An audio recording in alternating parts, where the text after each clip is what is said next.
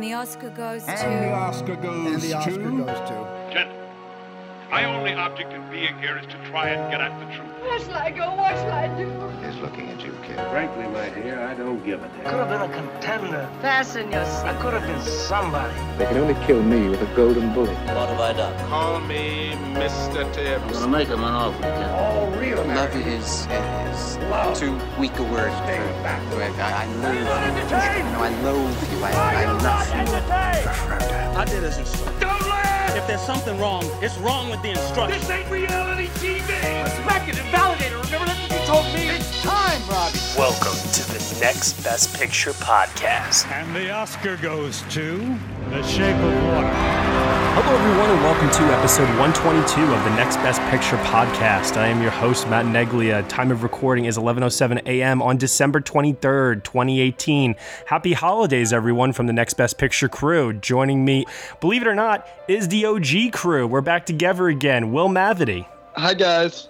Michael Schwartz. Hello, everyone. Ryan C. Showers. Hi, everybody.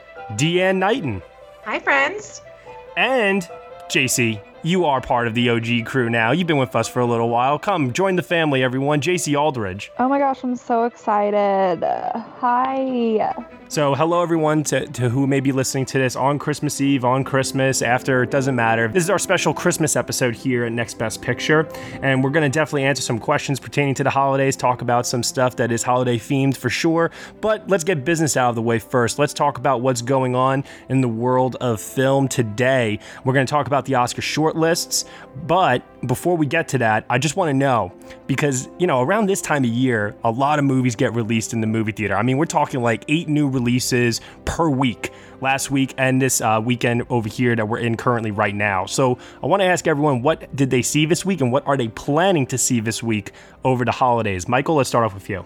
Well, let's see. This past week, I saw actually a couple of movies. I saw Spider-Man Into the Spider-Verse, which I thought was very, very well done, beautifully animated, great human story on top of the superhero story. I love these characters. I like the voice work a lot. I would say probably my second favorite Spider-Man movie behind Spider-Man 2. Oh, Spider-Man 2 is so good. Yeah, so I was very impressed with that. I saw My Beloved Mary Poppins Returns, which we talked about on our podcast yesterday. But suffice to say, that's my favorite movie this year, and I'm going again this week. Love it, love it, love it so much. You taking the family this week? I'm going with my grandfather to see it on Tuesday. Nice. Who is big Julie Andrews fan of the original, so I'm sure he'll love that. And then yesterday, I saw Mary Queen of Scots, which I thought was very well directed and well acted. I liked it quite a bit. So that was a nice surprise. And then I saw The Favorite last week, but wasn't so crazy about it the first time around. So I kept thinking about it ever since I saw it and knew that there was something there. Just like when I saw Arrival a couple of years ago and knew that there was something that I wasn't quite grasping onto. So I went to go see this again, and to my surprise, I really enjoyed round 2 of The Favorite. Awesome. So it was just, I think, getting around Yorgos Lanthimos' style as a director. I think that takes some getting used to if you're not really in his wheelhouse. So now that I knew what to expect with him, it was easier to get into the characters and understand them better, appreciate the performances, and that's what really allowed me to connect with the movie. Alrighty, cool. Ryan, what about you? Oh, I've been on a binge with the Oscar movies. I've seen everything from Mary Queen of Scots to The Favorite recently, which is my favorite of the year, and I'm glad that Michael liked it on around 2. I was really excited last night that we have the same Best Supporting Actress winner right now, Rachel Weisz. Yes. I actually saw Mary Queen of Scots again last night, and I liked it even more the second time. I'm taking my family to see Vice on Christmas Day, which will be interesting because I'm not telling them what it's about. I'm just saying we're going to see Amy Adams' new movie because they know I love Amy Adams, and so it's going to hit them pretty hard. And then I'm going to be seeing Destroyer and Aquaman, Nicole's new movies, and so yeah. I'm catching up with Vice also. That and Beale Street come out this week around here. Will, how about you? I've been back home with the family for the holidays, so I haven't really seen much. Right before I left, I guess it was last week now because today's Sunday. Last Sunday, I saw the new Spider-Man and thought it was great. But yeah, I haven't really seen much this week. Also, I kind of already saw everything. Yeah. No, I'm in a similar boat as you to a certain extent there for sure. So I get it. Deanne? So let's see. Yesterday I saw Bohemian Rhapsody. Yep. Ugh. Yeah. Oh boy. I saw Roma this week. I saw Favorite this week, so I've been doing pretty good. I'm with Ryan. The Favorite is very, very, very high on my list for the year. It's so crazy how you can have a list like shaped all year, and then you get into this time of year, and then all of a sudden your whole thing gets turned upside down. So, but it's fun. For the holidays, I'm going to be in Atlanta visiting with my brother and taking care of my nieces. So I saved Mary Poppins.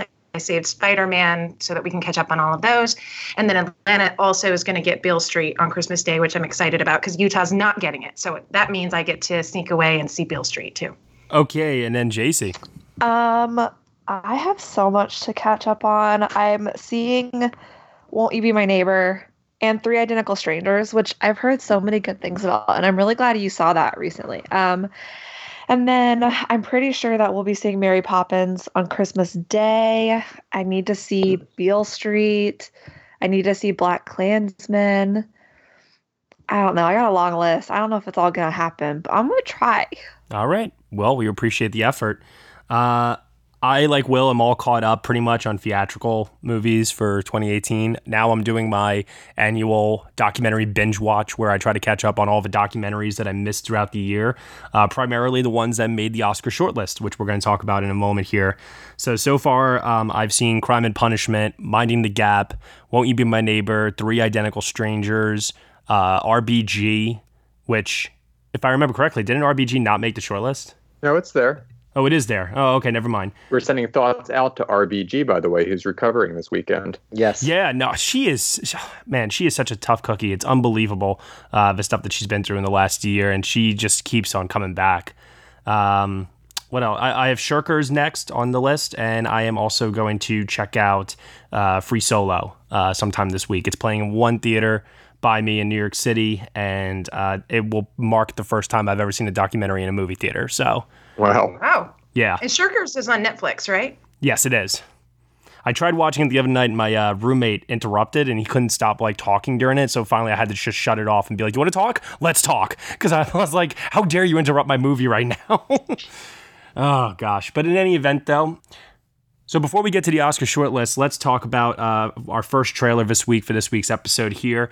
This is actually a film that premiered at the Toronto International Film Festival, directed by Neil Jordan. You all might recognize his name from a movie called The Crying Game, which he won the Oscar for Best Original Screenplay. And he's also done quite a few films since then. Most recently, what was that one called? Byzantium. I don't even know. Byzantium. Byzantium. Sure, whatever. The Brave One with Jodie Foster, and I mean, not really. I would say the most prolific of careers, but let's get into seeing what his latest one looks like here, starring Chloe Grace Moretz and Isabelle Huppert. What is this? I have a bag that I found that I think belongs to Greta Hadag. Oh, bless your heart. Where did you find it? On the subway. Oh, would you like a cup of coffee? You've been so kind. I don't get many visitors here. I've been so lonely since my daughter left. Well, I could help you. My mom actually used to say, I'm like chewing gum. I tend to stick around. Where are the candles? In the cabinet.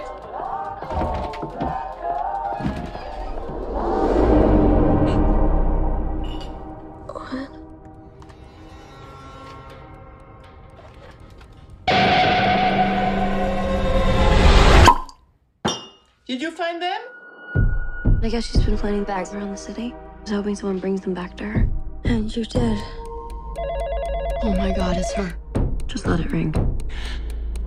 I saw the bags, Greta. And I never want to see you again.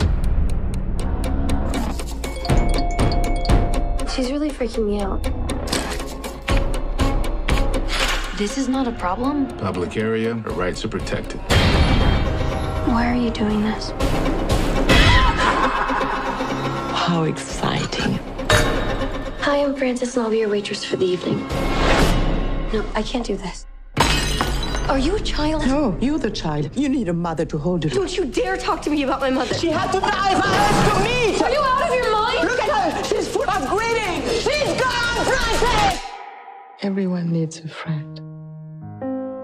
But we're more than friends. We're connected. There's something you need to know about Greta.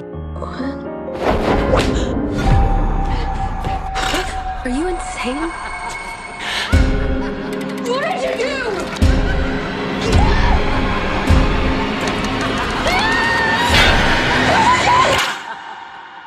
Just try to get rid of Greta. Well, that looks pretty crazy. I don't know how I feel about it, because to me it looks like, what is that one that came out earlier this year with Blake Lively? Simple Favor. Like, this looks like it's got the same level of camp as that film, but in a much darker tone.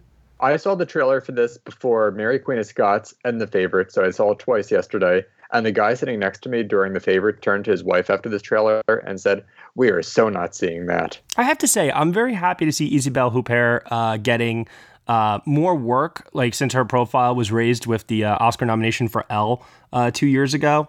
And, you know, it's nice to see that she's appearing in more American films. So, you know, a little bit of our audience over here could get more acquainted with her, because I think to cinephiles and international audiences, she's very well known. But on a more mainstream level, I'm not really sure if people understand who she is and what a great talent she is. Well, you know, there's this, like, actors get really frustrated with, after they have a really successful part or movie come out, they get typecasted for their next several roles based on the one that made them prominent. And I feel like that's what's happening with Isabelle Huppert here. You know, her turn in Elle was very dark. That movie wouldn't survive even 2 years later in terms of the Me Too standard. But I feel like her character here is a sequel, or in the vein of that, in the vein of her, in the vein of Elle. I think it looks kind of cheesy and very B movie-ish. But yeah. I mean, I'll still see it, but I don't think it looks great. This should be like my kind of movie, like a Ryan Showers kind of a movie. Yeah.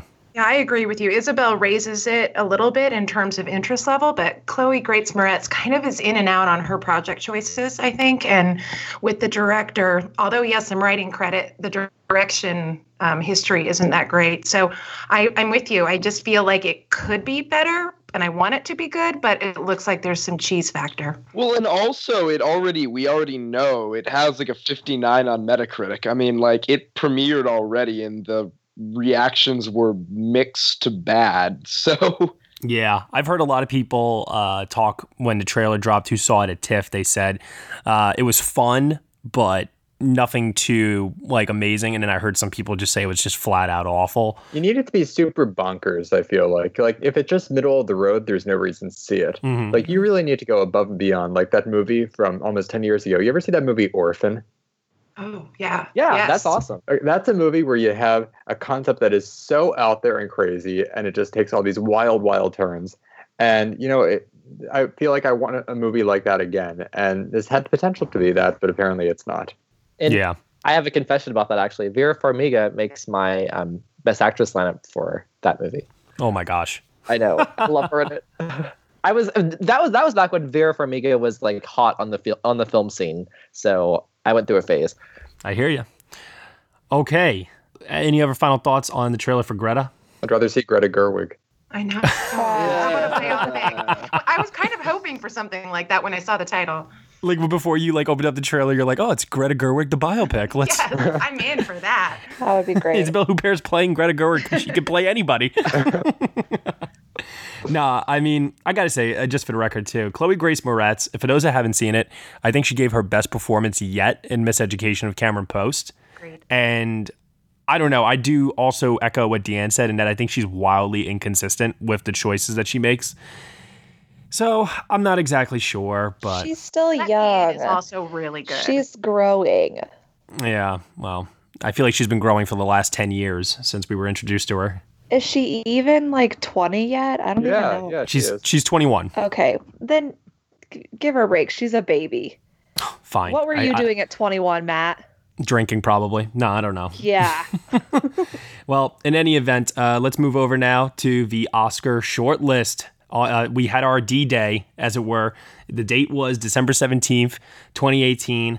the Oscars decided the Academy of Motion Picture Arts and Sciences announced 9 of their shortlists for the 2019 Oscars, including Best Makeup and Hairstyling, Best Visual Effects, Best Foreign Language Film, Best Documentary, and for the first time ever, Best Original Score and Best Original Song. And the shorts were announced as well.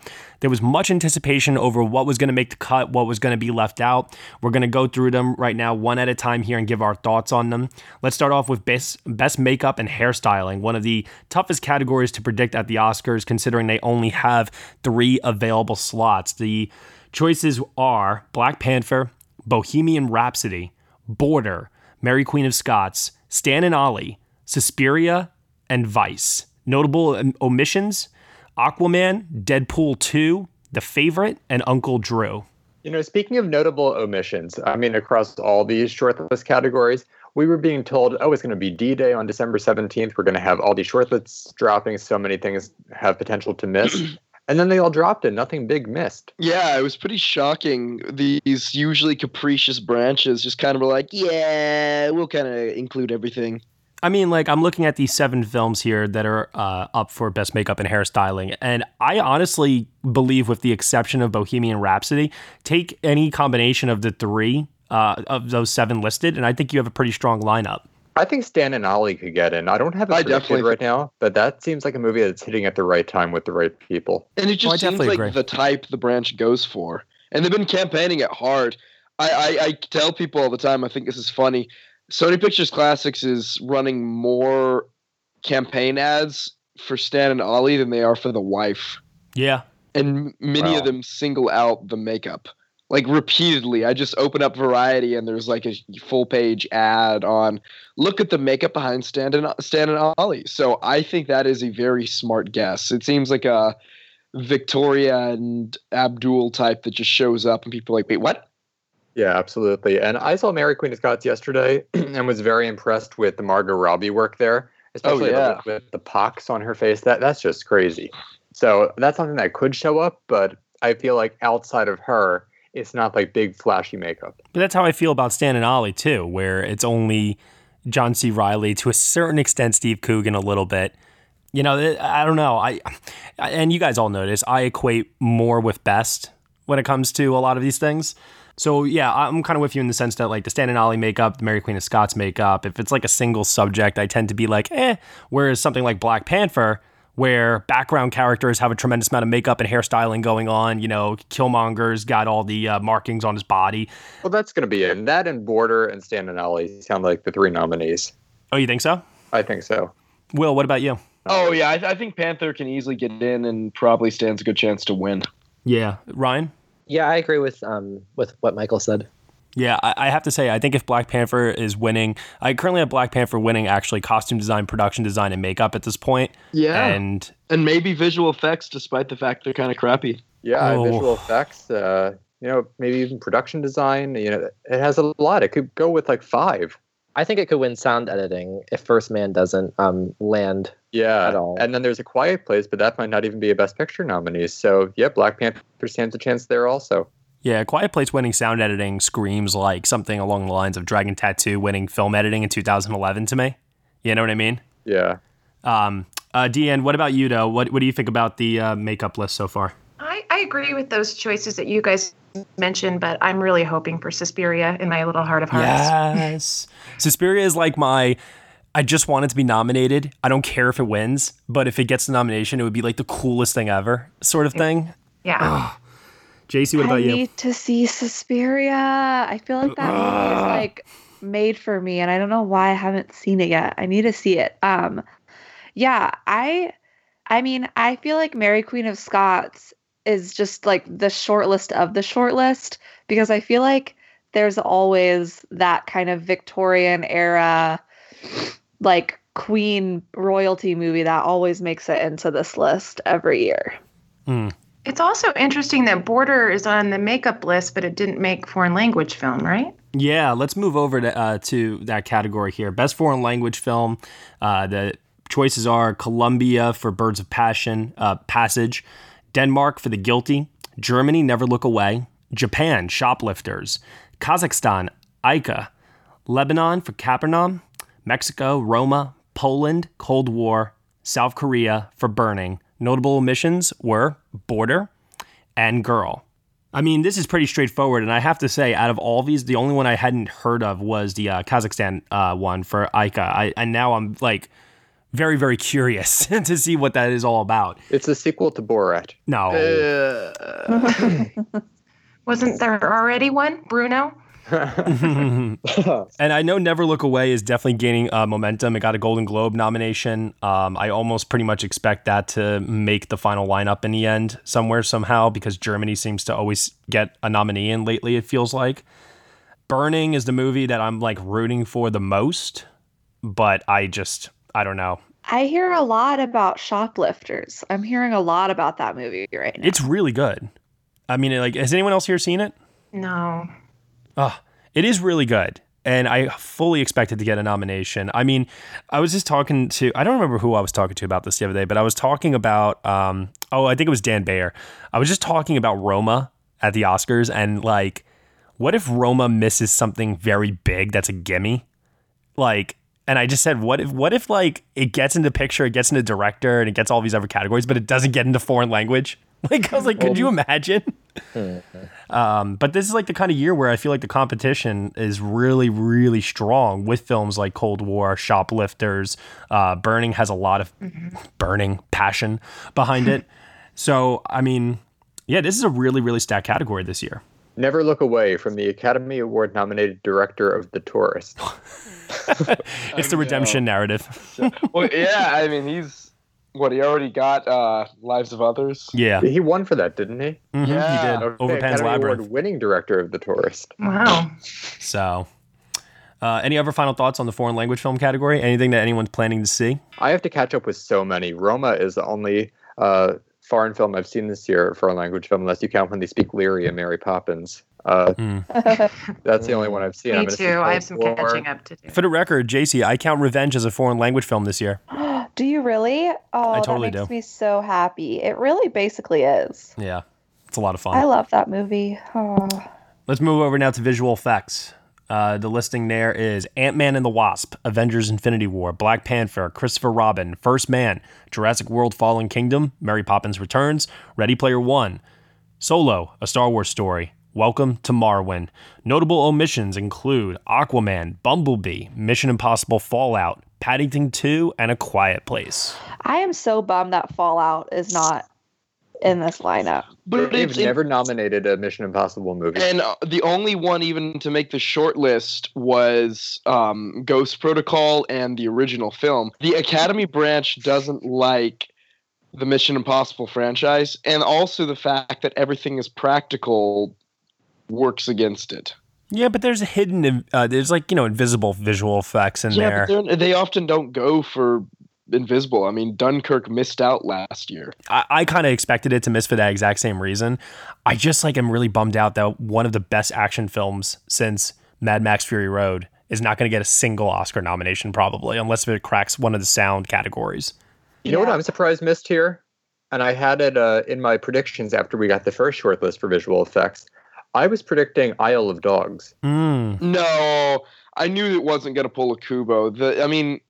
Kubo had this crazy mesh of CGI and stop motion that was going to really speak to the branch. You couldn't really tell where the difference was. But I didn't think of it before, but once it made that short list of 17, I thought it had a shot of getting in the second one. I actually predicted it to make the short list of 20 because usually animated films do make it. I think about 9 animated films have made the first list, and Kubo is the only one to make it to round 2. That wasn't. And also the effects were just deliberately kind of cheesy looking. That didn't shock me. So, and the one that I would keep an eye on here, we always see, Will, you pointed this out recently, at the Annie Awards. We usually see a film that pops up, like it was The Revenant a couple years ago and Kong Skull Island as well. And the two that we saw this year to keep an eye on were Paddington 2 and Christopher Robin. Paddington didn't make this list, but Christopher Robin is there. No, I think that's such a bummer. I'm sad about the Paddington 2 omission. So now I'm rooting for production design for that movie so that it makes it somewhere. Yeah, but I would keep an eye on Christopher Robin here, to be honest, because if Annie's went for it, that could be something. I agree. So who do we have? We have Black Panther probably getting in, Mary Poppins probably getting in, Avengers. Mm-hmm. I would Ready say Player One. Yeah, Ready Player One. And And then the fifth slot is open for grabs. I have First Man in there right now, but it could be Christopher Robin. I don't really see anything else. Jurassic World: Fallen Kingdom. The Fallen Kingdom is not going to get in the first one. Don't be surprised, dude. I'm telling you. Like, if they can go for Kong Skull Island, they can go for this. The first Jurassic World didn't get in. I know, but they were in the middle of their, we're going for bold, unique visual effects at that point. But it seems like they've suddenly fallen back on, let's go for the, last year very much seemed like a return to their old way of thinking in regards. I mean, to be honest, too, I don't want to admit this because I just kind of want to forget that it exists. Sorry to everyone that's listening right now that loves this movie, but a Star Wars film has never missed a visual effects nomination. Yeah, I think Solo really stands as a very strong chance of getting in. Wow. That's actually a good point. I think Black Panther gets the nomination. It's going to win in a second. I agree. Yeah. I'm not that confident. I really am not. On a popular vote, nomination. Getting the nomination is its biggest hump, but the average member of the acting branch doesn't really have a discerning eye when it comes to visual effects, I'm guessing. Hugo's effects weren't that great. They were just that's the most egregious, weirdest VFX example that you could think of in terms of it's a Best Picture nominee and that's why it won sort of scenario. Right, and that could easily happen with Black Panther. I mean, I'm sorry, but they just think lots of visual effects. We like this film overall. It's a Best Picture nominee. We're voting for it in a number of spots like makeup and production design. Why not also throw VFX its way? Well, and here's another thing, for all of his faults and horrific developments about him, Harvey Weinstein always said the key to winning is getting people to see your movie.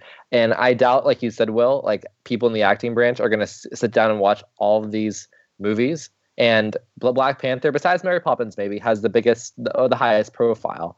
And most of them have probably seen it. So that even if it's not great, they're going to see Black Panther, check. And that's how it wins. Well, Avengers actually has better visual effects. Of course it does, but it's... How many are going to watch Avengers, though, at this late stage in the game? Listen, Avengers was such a big deal. They might have already have seen it earlier in the year. Yeah, that's true. Let's move over to documentary. 15 films made the shortlist for Best Documentary Feature. We have Charm City, Communion, Crime and Punishment, Dark Money, The Distant Barking of Dogs, Free Solo, Hale County This Morning This Evening, Minding the Gap, Of Fathers and Sons, On Her Shoulders, RBG, Shirkers, The Silence of Others, Three Identical Strangers, and Won't You Be My Neighbor.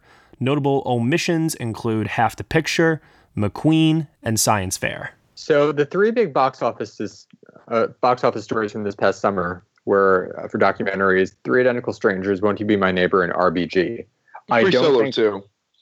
No, that was in the fall. In the summer, from May to, I would say, July, you had those three movies. During the Movie Pass era. Yeah, the Movie Pass era of documentaries. So I don't think all three of them make it in.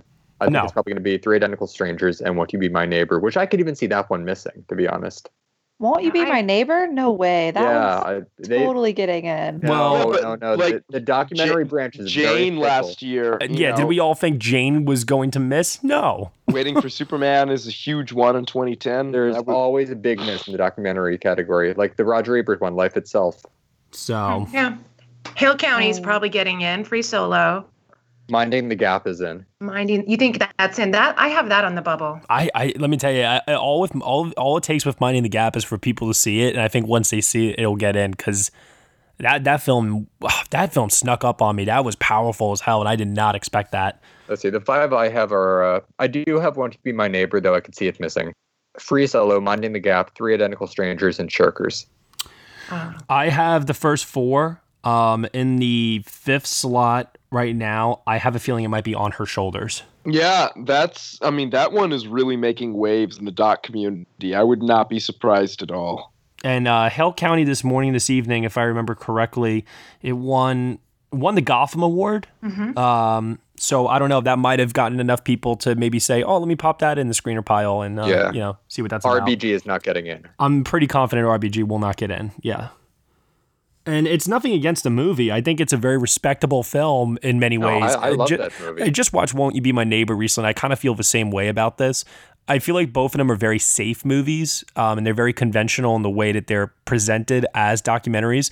Their subjects are larger than life, but where I feel Won't You Be My Neighbor really conveyed Fred Rogers' ideals and everything that he was about in its runtime, I felt like RBG struggled to really hit all of the points and hit them in a manner that really highlighted the importance of what a monumental figure she is. I could have watched 4 more documentaries about her to give like some of her accomplishments room to breathe. I just felt like the film was kind of, going through things very quickly for her. And the branch doesn't really go for, profile documentaries. They did Amy a couple years ago, but that was such its own unique thing. Yeah. Yeah, that's a good point. No, they usually go for more larger social issue. I always joke that there needs to be one film every year that's either about like the drug cartel or on the ground in the war. There's like an on the ground thing where they capture some groundbreaking footage, and that's what gets it. Well, if that's the case, I don't know. I just watched Crime and Punishment recently, and there's a lot of footage of police officers going to like their sergeants and commanding officers without their knowledge and like recording the conversations, and it's like really tense stuff. I don't know. I have to say too, for the record, like I'll show my vulnerability here a little bit. I've never heard of The Distant Barking of Dogs. I have not heard of Communion. I have heard of Charm City, but I haven't seen it. I haven't even watched a trailer. Same thing with The Silence of Others. There's some here that I really need to do a little bit more digging on. I think Shirkers County, I have no idea about. And Shirkers will, you think? Yeah, I think Shirkers can definitely get in. Netflix decided it was going to be their biggest doc push this year, and they've been campaigning it hard. And Netflix has been getting a lot into the documentary shorts and documentary feature categories lately. So, yeah, makes sense. And also that one is, that's pretty timely. It's just given where we are right now, it is a promising female filmmaker who had her film stolen by a jealous man. I mean, like, that's right. That narrative really is. That narrative is pretty great. Yeah. Let's move over now to Best Original Score. Shortlist.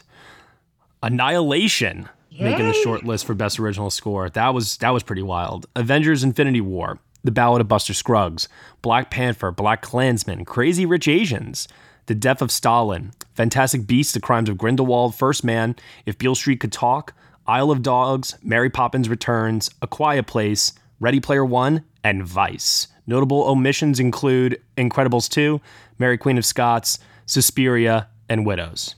Okay, I am so happy about Isle of Dogs. Oh, I think it's getting in. I mean, they loved his plot, and he's really campaigning this year for that.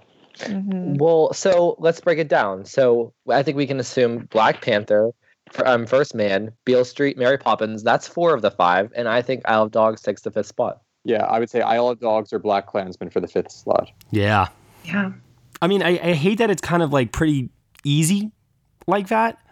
But when I look at the other choices here, it's like they're not going to go for Fantastic Beasts. They're not going to do Crazy Rich Asians. They're not going to do The Death of Stalin. A Quiet Place got that Golden Globe nomination. Yeah, Quiet Place maybe. It's a preferential ballot.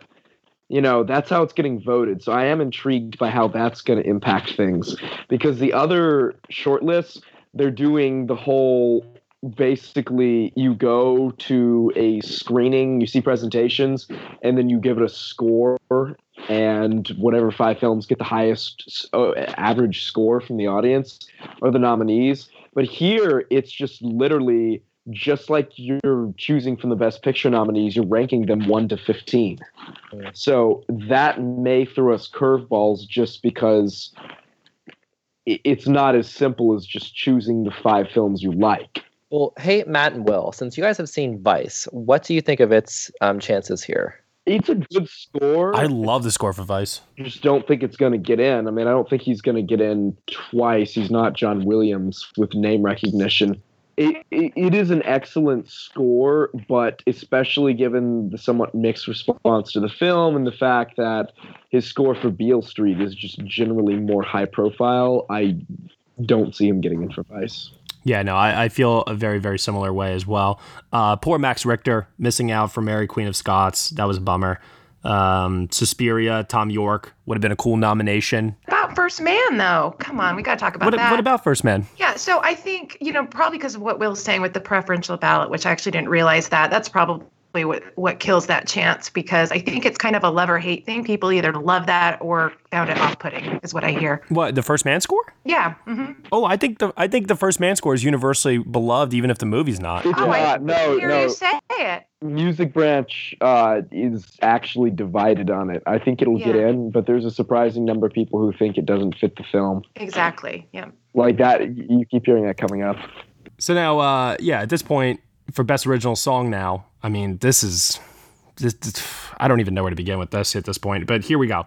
When a Cowboy trades his spurs for wings from the Ballad of Buster Scruggs, Treasure from Beautiful Boy, All the Stars from Black Panther, Revelation, Boy Erased, Girl in the Movies from Dumplin', We Won't Move from The Hate You Give, The Place Where Lost Things Go from Mary Poppins Returns, Triple O Light Fantastic from Mary Poppins Returns, Keep Reaching from Quincy, I'll Fight from RBG, A Place Called Slaughter Race from Ralph Breaks the Internet.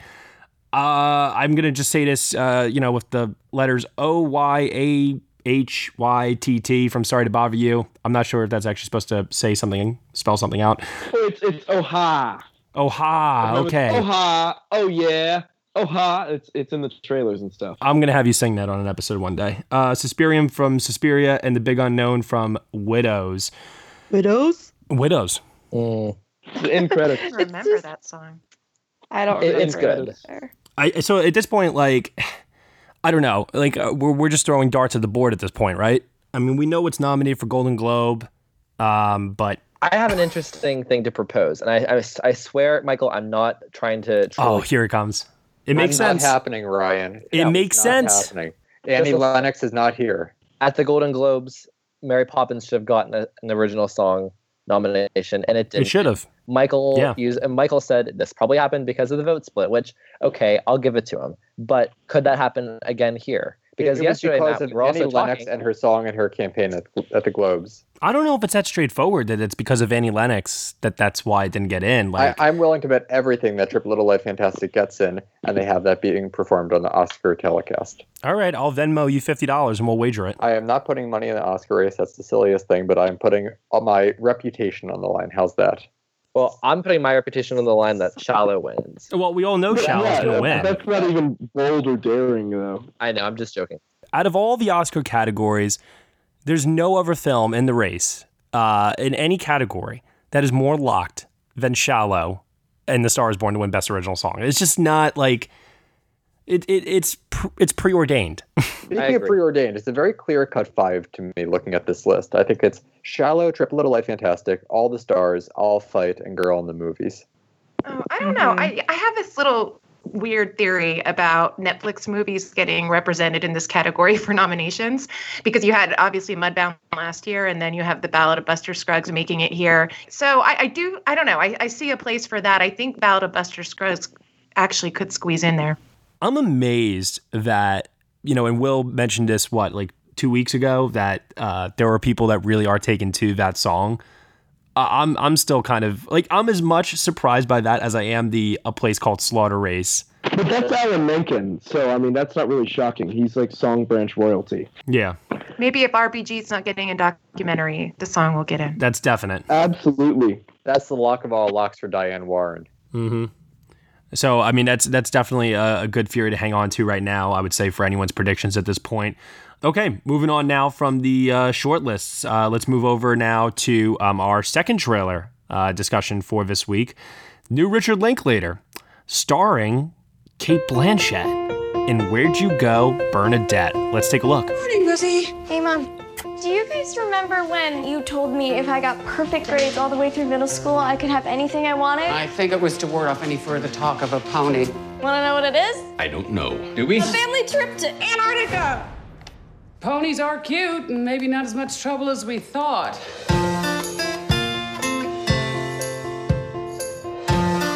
I was taken by her beauty and talent. I'm accompanying the first graders. That's a big deal, B. Can I come? No, you wouldn't like it. The words are way too cute. You might die of cuteness. Yeah, well, I want to die of cuteness. It's my favorite thing to die of cuteness.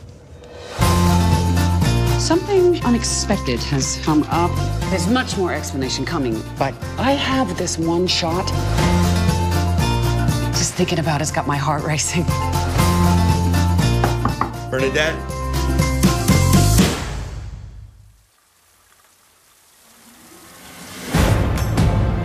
You'll never guess what happened. She disappeared. Bernadette. What? She didn't just vanish. I'm gonna get my gear.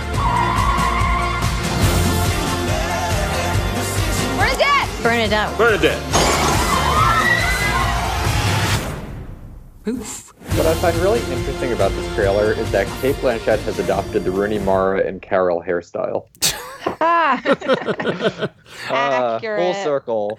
I actually thought it was like Edna from Incredibles. And I was trying to find like comparison screenshots with the glasses and everything, but she never wears sunglasses. Okay, that's what we need now. We need Cate Blanchett playing Edith Head in a biopic. I really do think, though, that Cate Blanchett is a great choice to play Bernadette from the book. At least for those who have read the book, she seems like the perfect fit, and I was really happy to see her cast as Bernadette in the film. I'm just really excited to see Cate Blanchett work with Richard Linklater and see where that goes. Yeah, I'm a little curious about the tone of the film. If it's going to be, and you probably know, JC, since you read the book, but it is kind of intriguing because it's kind of hard to tell if it's going to go for kind of the lighter angle or if it gets dark. I'm intrigued to see about what that is. Well, if it's the book, if it does kind of follow the tones of the book is definitely a comedy, but it's kind of poignant at the same time. So it sort of handles themes of grief on a lighter tone of things. And I couldn't really get that from the trailer. The trailer seemed a little bit more like fantastical than the book kind of plays out. So I agree with you. I'm interested in that. Shout out to Billy Crudup, who has been working steady for so many years in the industry. And in my opinion, never gets any mentions that he deserves for his consistently great character work. Is not considered a leading man. But yet this guy always seems to pop up in some of the most intriguing of projects. 20th Century Woman, Spotlight. What else was he in? Public Enemies. Jackie. But I don't know. He's like that one character actor guy where I'm just like, oh, hey, it's you. Like he just pops in something every now and then to remind me that he still kind of exists. But he's the kind of actor I feel like that never hogs the spotlight from anyone in anything that he's doing. Which is a great thing. Yeah. And I think that that's going to allow for Cate Blanchett to really own this movie, which we all know she's going to do anyway. But you also have Kristen Wiig and Judy Greer in this as well. Yeah. So Judy Greer is going to be in it for what? One scene? Is that true? Well, that's what happens in every movie she's in.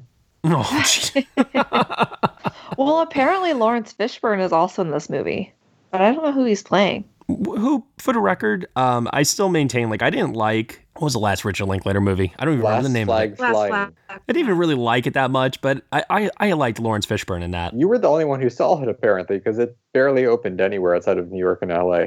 I know.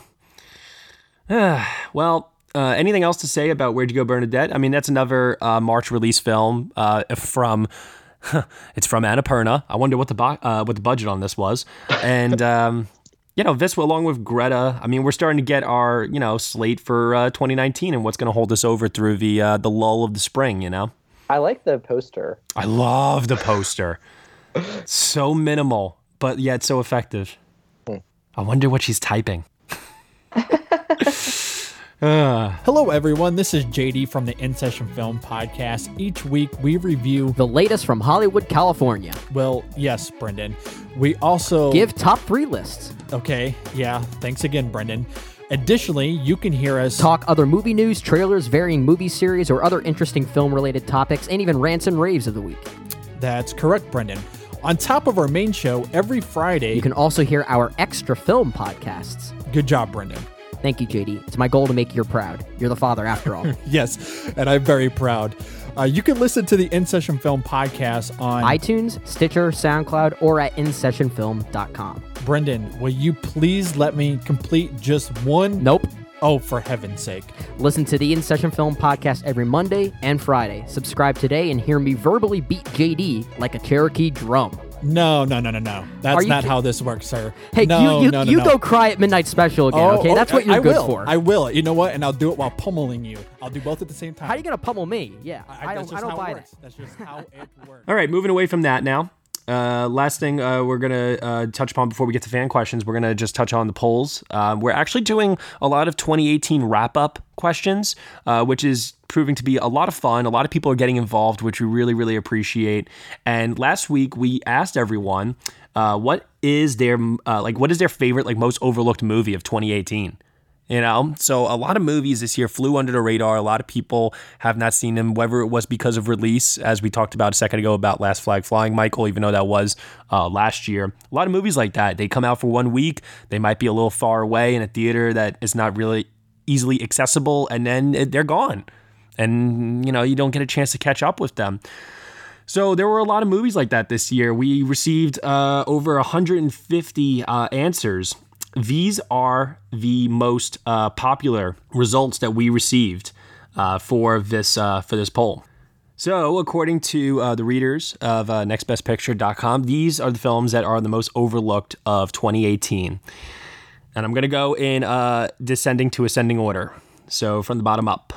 Hearts Beat Loud, Wildlife, American Animals, Annihilation, Weavy Animals, Assassination Nation, Leave No Trace, and the number one most overlooked film, according to the readers of Next Best Picture, is Blindspotting. Private Life didn't hit that list, huh? Private Life was down on the list. It barely made a dent. Such a good movie, though. So Leave totally. No Trace makes the list, and then watch it get Best Director and Screenplay and Supporting Actress in a month. Yo, I got that feeling. This week. I tweeted about it. It got some responses. People were pretty much all in uniform agreement. I would love to see that happen. That would be so cool. I don't believe anybody thinks it really is going to happen, though. Screenplay will happen, maybe director on a really big day. I've moved it into adapted at this point. It makes a lot of sense. Will, just out of curiosity, what do you make of the idea of Leave No Trace possibly overperforming on Oscar Day, maybe being the phantom thread of this year's race? Yeah, I mean, Matt and I tweeted about that simultaneously. The same exact time. Literally simultaneously. It's definitely gaining momentum right now, and it's having important people in the industry come and stand for the movie. Bleecker Street's been running a good campaign. It's overperformed with Critic Awards. I don't think it's going to go Phantom Thread length, but I do think it's going to show up in adapted screenplay. I think Thomasin McKenzie could crack supporting actress. I think there's a very real possibility that happens. And yeah, there's an outside chance that, we end up seeing Deborah Granick break director. The director's branch has random nominations. It can happen. Yeah, I mean, Lynn Ramsey's won more awards than her right now. She's got 4. Deborah Granick's got 2. But Deborah Granick won Los Angeles, and I definitely feel like that was a very, very big boost. And I do feel that, Leave No Trace is more beloved than You Were Never Really Here. Oh, yeah. It's just more accessible to your average 70-year-old voter. I mean, at this point, Lynn Ramsey getting a director-only nomination, the last time that happened was David Lynch for Mulholland Drive. And I don't know if people are willing to go out on a limb and go that far with it, where Leave No Trace makes a little bit more sense, especially if it's going to get that adapted screenplay nomination. So we'll wait and see how things develop over the next couple of days. I definitely think that's going to be something to watch out for, though. This week's poll, continuing our theme of wrapping up 2018, we're asking everyone, what is their favorite 2 performances from 2018? 1 male, 1 female performance. So while I could have asked for 4, actor, actress, supporting actress, that might have been a little too much. So I'm narrowing it down to just 2. So 2 underrated performances. No, just 2 of your favorite performances of 2018, male and female. Olivia. So for me, I'll start it off. My favorite male performance of 2018 is Richard E. Grant in Can You Ever Forgive Me? Favorite female performance, y'all already know it, Toni Collette in Hereditary. I saw the handful of performances to see, but as it stands today on December 23rd, favorite male performance, Richard E. Grant in Can You Ever Forgive Me? And favorite female performance, Emily Blunt in Mary Poppins Returns. The Brits are taking over. It's Coleman and Cooper for me, the COs. Okay. All right. There you go. I think my favorite female performance will come as no surprise. It's not from Widows, but it is Matilda Lutz from Revenge. Oh, wow. Yeah. She was, oh God, that was such a good intro for her. And now she has a baby, and I don't know if she'll ever act again, but if she doesn't, Matilda, you are such a star, and I love you. And then male is hard. I honestly was not impressed by that many male performances this year. Me neither. But Bradley Cooper did do a really incredible job, and I want to give him some love because I feel like a lot of people thought that A Star Is Born was his like vanity project, but if it was, he deserves that vanity because he did do great. Yeah, he's excellent. Yeah. I do have to say, too, I know there's so much flack about Bohemian Rhapsody, but Rami Malek really is fantastic in that, especially that last 20 minutes of that movie. Yeah. The problem absolutely.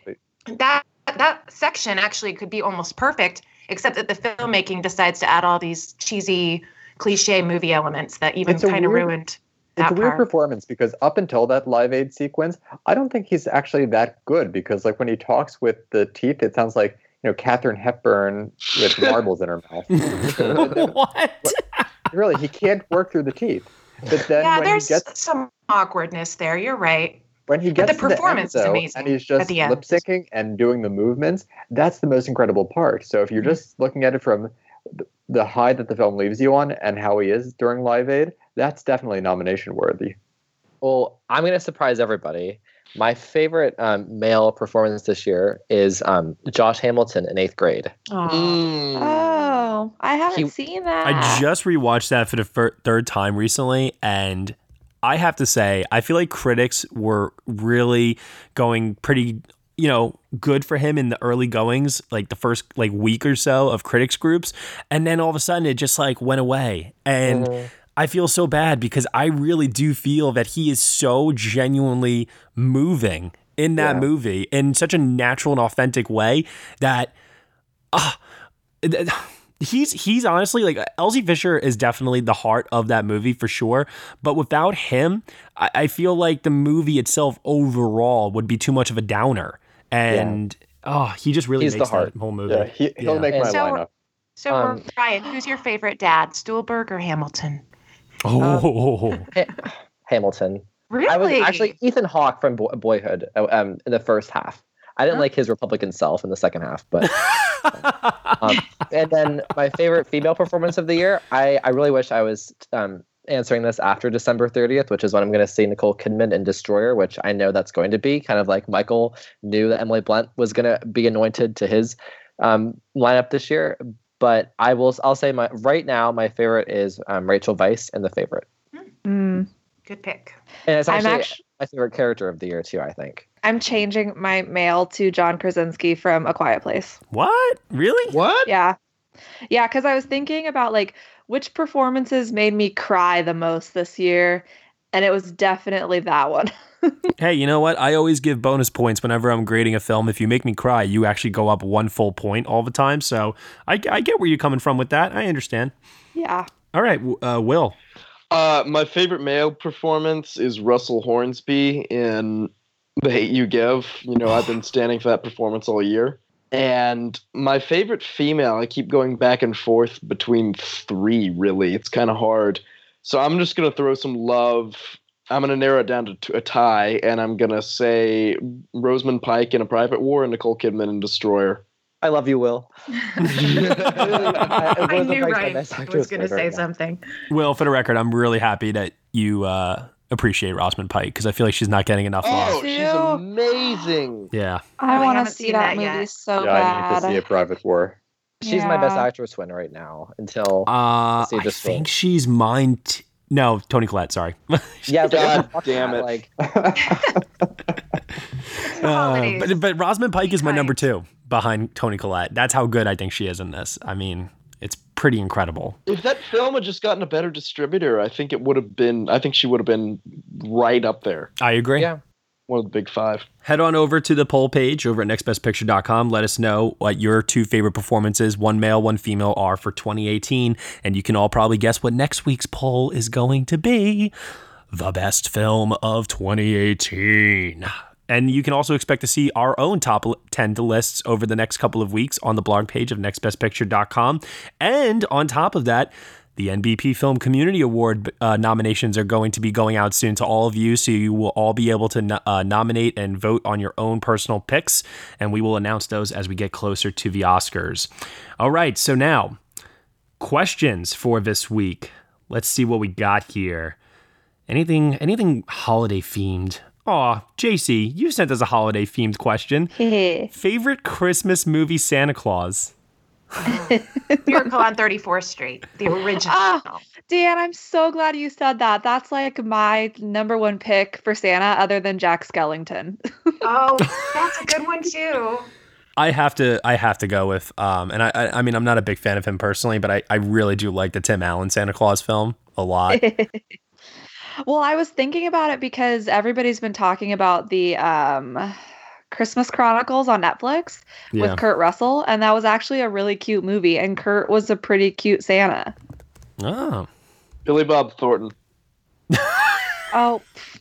I second that. Well, as the Jew in the room, I'm going to spice up this question a little bit and say my favorite Mrs. Santa Claus, which is Angela Lansbury as the titular role in Mrs. Santa Claus. Oh. Every time I hear a titular role now, I always think of that gif from Lady Bird. It's titular. I bet Michael was imagining that gif yesterday during our Mary Poppins review when you and I were discussing the fact that Emily Blunt may be supporting. Well, I have to throw a special shout out to John Call in the famous Santa Claus Conquers the Martians from 1964. One of the best films of all time. I do want to also just throw this out there really quickly. I want you all to know this before it goes up on the blog page tomorrow. We actually polled the entire Next Best Picture team to list their top 10 favorite Christmas movies of all time. And Nicole Ackman put together all of our lists, and we came up with a top 15. And I wanted to share that with all of you so you could all hear what our favorite Christmas movies are of all time here on Next Best Picture. So really quick, number 15, National Lampoon's Christmas Vacation. Number 14, Gremlins. Yes. 13, A Charlie Brown Christmas. 12 is White Christmas. Number 11, How the Grinch Stole Christmas, the Jim Carrey version. Number 10 is Love Actually. Number 9 is Batman Returns. Number 8 is The Muppet Christmas Carol. Number 7 is Home Alone. Number 6 is Miracle on 34th Street. Number 5 is Elf. Number 4 is Die Hard. 3 is A Christmas Story. 2 is The Nightmare Before Christmas. Yes, that means number 1 is It's a Wonderful Life. And 1 is It's a Wonderful Life. My number 1, I don't think even made that list. Meet Me in St. Louis. Oh. Aw. That's a good one. Gremlins made it over Meet Me in St. Louis. I am so happy about that. Okay, so I have to gush about It's a Wonderful Life for a second because okay, go ahead. I will tell you, this was like, I'm sure a lot of people had this experience when you were growing up and it was always on and you were never that interested in it. But then there's like this point, I swear, that every person hits in their life where all of a sudden the theme of that movie makes it becomes so clear. It makes so much sense, and it's timeless in terms of what it's trying to say about, your aspirations and getting what you want versus what you need. It will live on forever. It's the perfect thing to really actually sit down and watch and contemplate on the holidays, in the holiday season. I think it's a fantastic choice. I'm so proud of all of you. Can I just say there are only 3 Hanukkah movies around, and that during this time of year where I'm always watching Christmas movies because the Hanukkah movies are slim pickings. And those 3 movies are 8 Crazy Nights, yes, Disney's Full Court Miracle, and those were the only 2 up until last year when we got one Hanukkah scene in Call Me By Your Name. Oh, there you go. Yeah, you could call it Hanukkah. What about The Night Before with Seth Rogen and That's a Christmas movie. What about Kwanzaa? See, when you put a Jew in a Christmas movie, it doesn't count. Okay. Well, how about The Hebrew Hammer? Is that really a thing? Yeah. Maybe The Hebrew Hammer. That might be a stretch, though. Let's get over now to the final fan questions for this week and wrap up this episode here. These questions are pertaining to the Oscar race currently at this time. Let's see if we can help out some of our readers here. Shiwen Lin At 7LSW on Twitter asks, do you think Minding the Gap can upset Won't You Be My Neighbor and win Best Documentary Film? Maybe. I mean, what if Won't You Be My Neighbor somehow shockingly misses? Then it's a free-for-all. I think Minding the Gap could win, even if Won't You Be My Neighbor is in there. Is there a chance, though, that the snobby branch will not like it being referred to as the skateboarding movie, even though it's way more than that? Well, so now they've actually opened up the voting to everyone in the Academy, and it's an honor system now where they don't even have to prove that they've seen all of the nominees anymore. So, before in the past where we used to get shocking things like Departures winning, or maybe The Lives of Others, if that was considered a shocker, I'm not sure. I think now it's all about the populace vote. So I feel like if Won't You Be My Neighbor gets in, it's going to probably just win by default. That's my belief. If it gets in, yeah. Next question. Luca Giliberti asks us, will Nicole Kidman get at least one Oscar nomination this year? If it turns out she's a producer on one of the Best Picture contenders, sure. Oh, shade. That was worse than my shade, Michael. Like, ugh. I'm sorry, but she needed to have a little bit more support with SAG or something for Boy Erased. And I mean, if she gets the BAFTA nod for Destroyer, it's still a possibility after she got Golden Globe for, wait, did she get Golden Globe for Destroyer? She got Golden Globe for Destroyer. It's fine. I don't know. I mean, like, I've come to the conclusion that, like, she probably won't be nominated. But I do think she's going to get a BAFTA nomination. And then, who knows? I mean, her film's hitting right at the time voting is about to begin. She'll be on talk shows and all over the New York Times, which she already has been. I mean, her film's coming out at a good time for the type of performance and film that it is. Yeah. So who knows? Okay. Now, next question. HLVD Movies asks, how many Best Picture nominees do you think there will be with a lot of contenders underperforming? I mean, I don't think any one of us can definitively say if we think it's going to be 8 or 9. It's certainly not going to be 10. If there's 8 nominees, right, instead of 9, that concludes that not enough films got enough number 1 votes, which means that the films that did get number 1 votes had like an overwhelming amount of passion behind them. So couldn't you then conclude that overwhelming passion then translated into when they casted their wins as well? And that means that whatever won that year was more of a landslide than in a year of 9? I think that's overthinking it a little bit. Yep. Well, then I guess the answer is no one knows if it's going to be 8 or 9.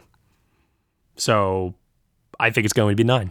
No, I don't know. I think I've just assumed that it's going to be 9 from now on. I don't know why. That's just default for me. Here's a better question.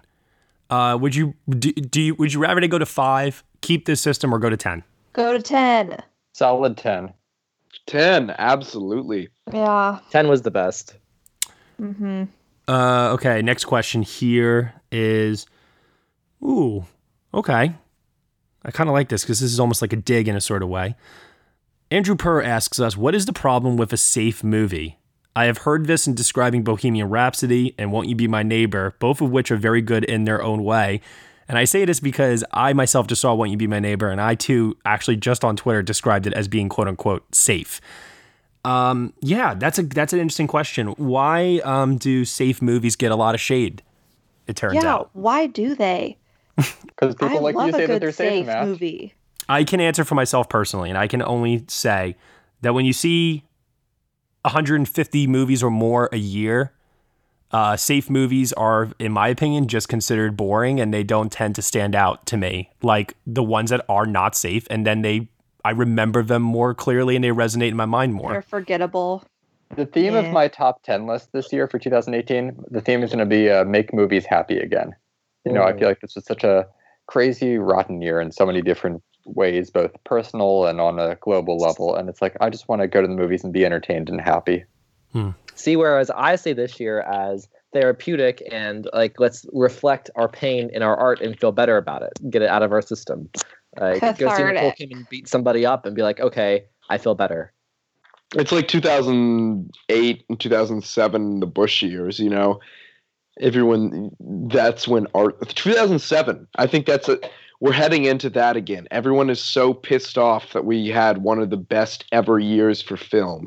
And we're on our way right now because everyone's so angry again. And I think that's a vital thing. Yeah, I think so too. That's actually a good observation there, Will. Last thing, before we go, I want to ask everyone really quickly a personal question. You can feel free to answer or not if you'd like. What was your favorite Christmas gift or Hanukkah gift in Michael's case that you ever received that was film related? I had green screen set up when I was in 9th grade, lights, the chroma key sheet, and my best friend and I set them up, filmed a bunch of stuff, and then he left the lights on too long and they set fire and melted. Wow. I have 2. I have, for one Christmas, I got a signed copy of Pirates of the Caribbean script from the Curse of the Black Curse of the Black Pearl. I love that. And then the other one is that, well, I actually have 3 of them. I have 3 cardboard cutouts of Jack Sparrow from each of the movies, and those are awesome. I'm going to take a wild guess and say Johnny Depp is the one who signed the script. Johnny Depp, Keira Knightley. Wow. Like the whole crew. Like That's I have, cool. It's like all of them. My God, hold on to that for a couple of years, please. Wow. Well, people are ready to pay for Johnny Depp autographs. Yeah, like everybody is hating on Johnny Depp, so it's like, no, I will keep it myself. Thank you very much, and y'all can all send your hate somewhere else. Johnny Depp forever. I love you. So mine's actually cool because I didn't know this was happening, but my mom, she ordered Gwyneth Paltrow's cookbook for me, and she had Gwyneth sign it to Ryan Love Gwyneth, and it came actually in the mail on Christmas Eve. I was home by myself, was just messing around, and the doorbell rings. I go get the package, open it, and I get this book with Gwyneth saying to Ryan Love Gwyneth, and it just that's not necessarily film on point, but it's close enough, and that just melted my heart because I love Gwyneth Paltrow. I am the only person in the world, but yes, I do. I love that. That's so cute. So last year I got the crazy cupcake from Spy, the necklace that Melissa McCarthy gets from That's awesome. Jude Law. Crazy cupcake. It's amazing. That's fantastic. I received a framed copy of the original negative of The Dark Knight when I was in film school. And that same year I received a book, and the book was a list book. And inside, you flip to a different page and it's like a different list of like your top favorite buddy road trip movies, your top favorite college comedies, your top, it's like everything you could possibly imagine. And this was when I was just going through like the IMDb top 250, and I was like really, really like heavy into just everything. I was like consuming so much. And what's really funny is that I still have the list book, but I actually refuse to write in it. And I refuse to write in it because I don't want my lists to be so definitive that if I put them down on paper, I can never add to them something new I see in the future or change them later. You know what I mean? But I like having them as reference for coming up with the weekly polls and things like that sometimes. So it is actually very, very helpful. And it was a very, very thoughtful gift that I really appreciated. Matt, did you know that there's this really incredible invention called a pencil and an eraser? And it works really well. For that. I discovered this thing called Letterboxd instead, and I just stick with that. That's true. I just want to say, everyone's naming these really neat gifts. And the thing with Hanukkah is actually a really minor holiday that's only, the stature is raised because it's near Christmas. It's actually just like the Jewish equivalent to something like Halloween. But, some people really try to go above and beyond with presents to match it with Christmas. But what we do, it's like, you get, maybe some cash or like a iTunes gift card, not anything bigger over the top, just like a little holiday treat. So my experience with movies in this time of the year is, there were years where I would get just the DVD that I wanted to get or a gift card to whatever video store there was at the time, Best Buy, and I would pick up some DVDs. But the big movie memory around Hanukkah, Christmas, all that is what we call a Jewish Christmas, which is going to the movies on Christmas Day and then out for Chinese food afterward. So I've been doing that just about every single year, except for last year when I was in Israel during Christmas. But this year I plan on, going to Chinatown tomorrow night on Christmas Eve and then seeing Mary Poppins Returns on Christmas Day. So it's going to the theater on Christmas. That is the holiday movie memory. It's definitely a tradition, especially in my household. I always go to the movies on Christmas. Same. I just don't know what I'm going to repeat see this year because I know I'm going to end up seeing something I've already seen. But Mary Poppins is right there. I know. I might do it again. You don't see me dancing right now. Well, that is the perfect note to end us out on, actually, here, with a little nice lift of joy for the holiday weekend here. Everyone, thank you so much for being here with us. I hope that you all enjoy this time with your families. And to all of our listeners out there, our other extended family, thank you so much, everyone, for supporting us through 2018. We have one more episode left before we ring in 2019, and next year is our end-of-year episode where we'll be talking about the categories that don't necessarily make the MVP Film Awards, but things that we like to reflect on to kind of, tie the year together. So we'll be talking about best on-screen couples, best heroes, best villains, best lines of dialogue, best posters, best trailers. We'll be talking about pretty much everything you can think of for 2018. Thank you so much, everyone. And to the team that's here today, much love from myself personally to all of you. Thank you for making this show everything that it is. And with that said, Will, where can they find you on the internet? Find me on Twitter at Mavericks Movies. Michael? On Twitter at Mike Movie. Ryan? At Ryan C. Showers. Deanne? At TweedleDD33. And JC? On Twitter and the Insta at JC Aldridge. And you can find me at Next Best Picture. Thank you so much, everyone, for listening once again to episode 122 of the Next Best Picture podcast. You can subscribe to us on iTunes, SoundCloud, Google Play, Stitcher, TuneIn, Player FM, Acast, CastBox, newly on Spotify as well. Be sure to leave us a review on Apple Podcasts. Let us know what you think of the show. We really appreciate your feedback there and also your support. Head on over to Patreon. For $1 minimum a month, you can get some of our exclusive podcast content, including our reviews of Mary Poppins, Saving Mr. Banks, and we have some new polls currently up on nextbestpicture.com for what we're going to review for the month of January 2019. Thank you so much for listening once again. Happy holidays, everyone. We shall see you all next time.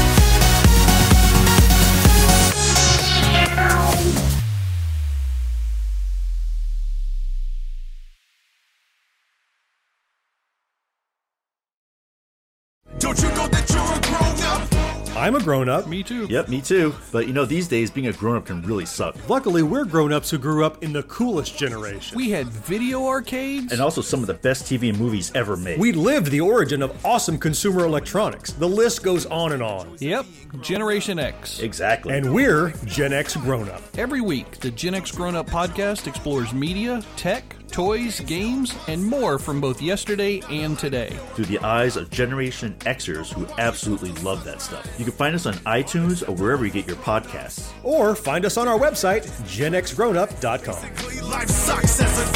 All right, you think that was good enough? I hope so, man. I'm tired. Who listens to a promo on a podcast and then goes and listens to a different podcast? Right. I've never done it. No. Right.